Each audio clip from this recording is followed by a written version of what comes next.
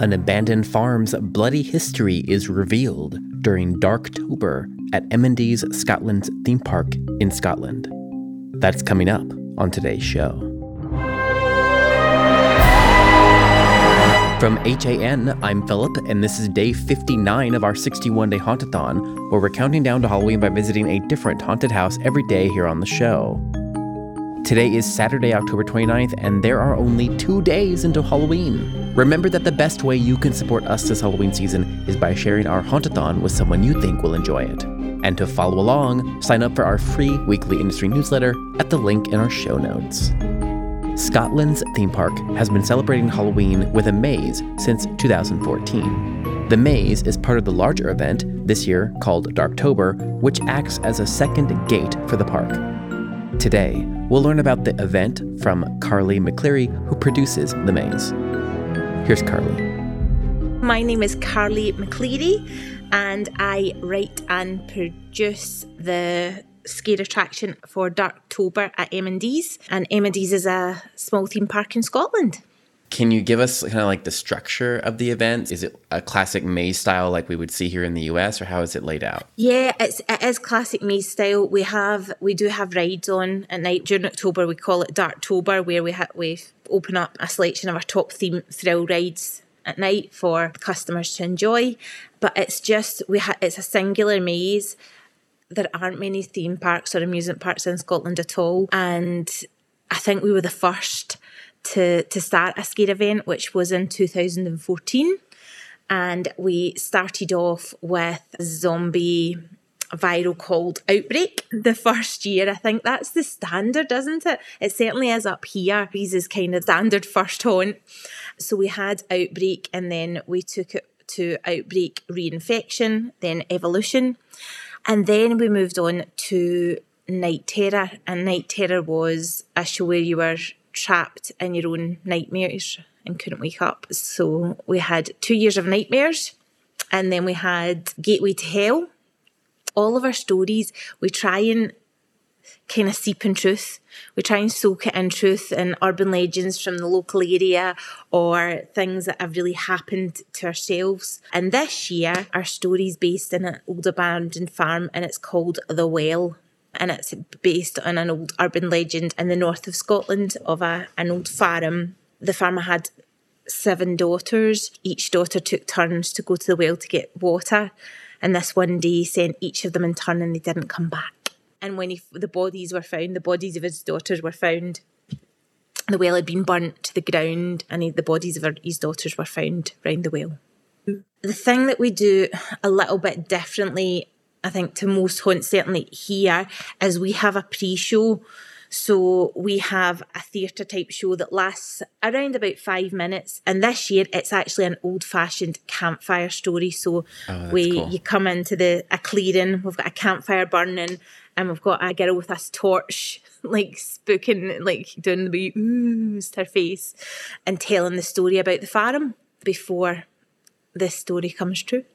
It really is a theatre experience, and this year we actually have an illusionist working with us. So we go in, we've got full on like old school buzzsaw illusion, where we've got a girl getting sawn in half, and we've got a half body illusion later on, the haunt where you can't see any legs underneath the table, and the girl's kind of lying on it with entrails everywhere. Mm-hmm. It's lovely. It's a sight to behold.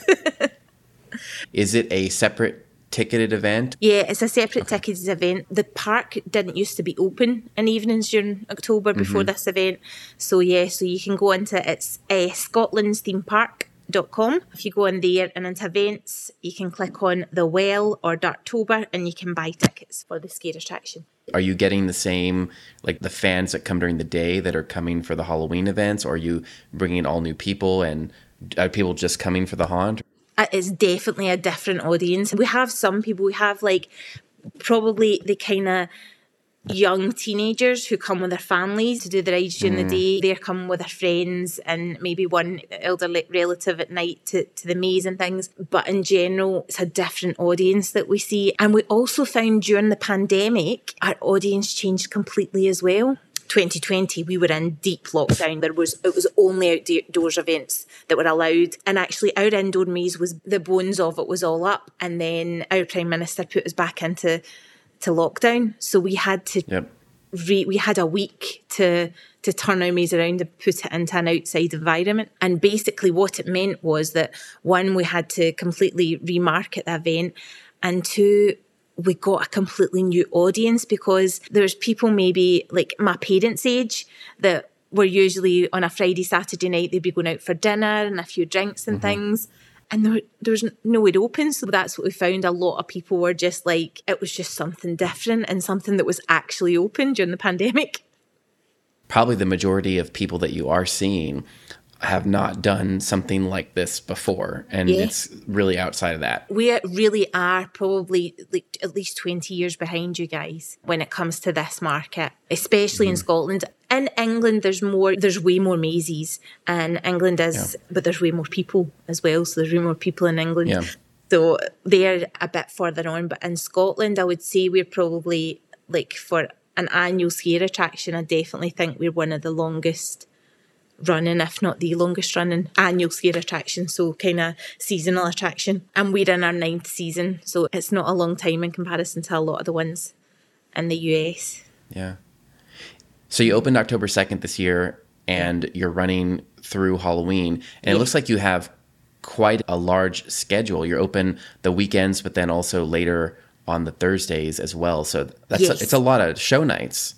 We would usually have another weekend under our belts by now, but because the September weekend, bank holiday weekend up here, was so early, we decided to kind of hold it back this year. So usually we would run 6 weekends, either Friday to Sunday or Thursday to Sunday, and this year we're going 5, and then ending on the Monday on Halloween.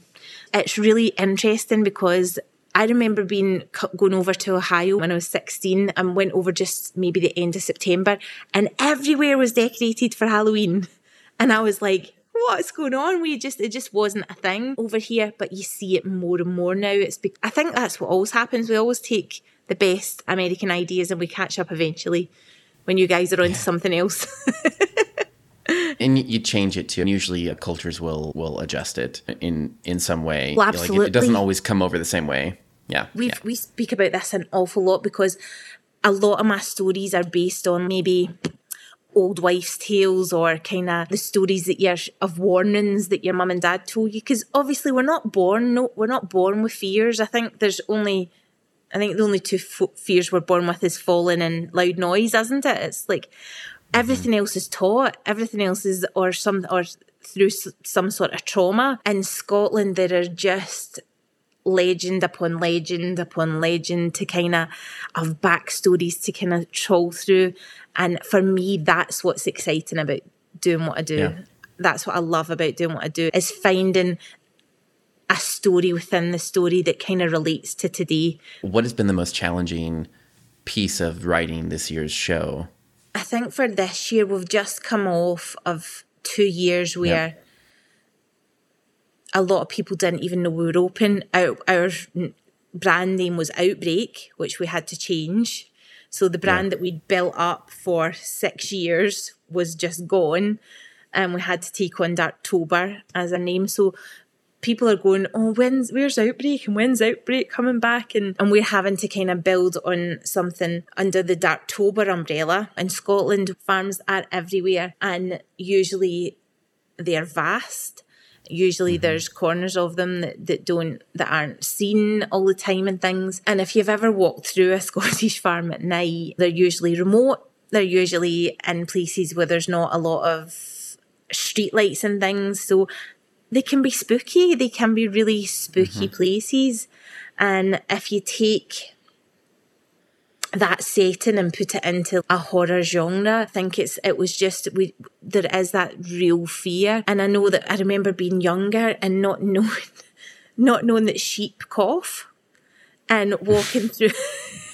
No, so you're laughing, but that's terrifying. See, as a teenager, I remember walking through and just hearing this and thinking someone was behind me, and it was a blooming sheep. But so I think for me, my background was in theatre. It wasn't in scaring. I'm a huge scaredy cat. When I was asked to become involved in a scare attraction, I was kind of doing it like this. Okay, so if you just hold that jump scare and try it again, okay, go.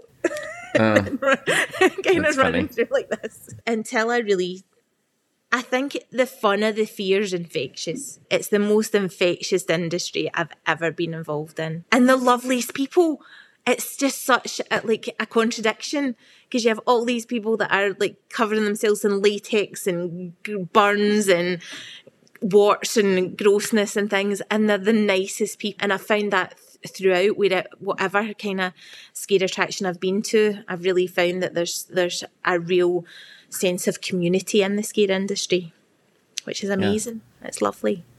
Where do you see the event developing? I'm thinking like this is going to be the fastest growing industry in entertainment. I think that there's a huge scope for it to become bigger. I'm so lucky. M&D's is a family business. The Taylor family that I work with are amazing. They really trust us to and allow us to kind of bring our vision to life and really kind of give us a free rein when it comes to stories and things like that. I think for me, I would like to have something that runs beyond Halloween, and I would like to have it in different places. I think that Central Scotland, there's scope to have a few mazes running over the year, even if it might be linked to escape rooms or things like that. The industry needs to get bigger up here. It does. And everyone goes, are you not worried about competition and things? And I'm always like, no, absolutely not. Because the more mazes there are, the better it is for us, because it means more people are going to be aware of the industry. There's no fear in that. You want your industry to be growing. You want it to be getting bigger. You want more people to be aware of it. And I would always encourage people who are looking to get into this industry, even if it's right next door to where we're doing it, do it. Just do it. Give it a go, because it's just good fun, isn't it? Today's episode was produced and edited by me, Philip Hernandez, with post-production by David Swope and original music composed by Chris Thomas. We're counting down to Halloween with daily podcasts, videos, and events in our 61-day Hauntathon. Follow along at the link in our show notes. Our Hauntathon is made possible through generous support from Gantom Lighting and Controls. Gantom illuminates attractions worldwide with the world's smallest intelligent spotlights. See what you're missing with a free demo. Sign up at gantom.com/demo. That's gantom.com/demo. Our Hauntathon team includes Daryl Plunkey, Emily Louise Rua, Megan Spells, Gavin Burns, and Omni Adventures. Our partners for this year's Hauntathon include Sharp Productions, HorrorBuzz.com, ScareTrack, TheScareFactor.com, and Haunt Topic Radio. The best way you can support us this Halloween season is by sharing our Hauntathon with someone you think will enjoy it. And to follow along to our Hauntathon, sign up for our weekly newsletter at HauntedAttractionNetwork.com. We'll catch you back here tomorrow and every day until Halloween. This is a Haunted Attraction Network production.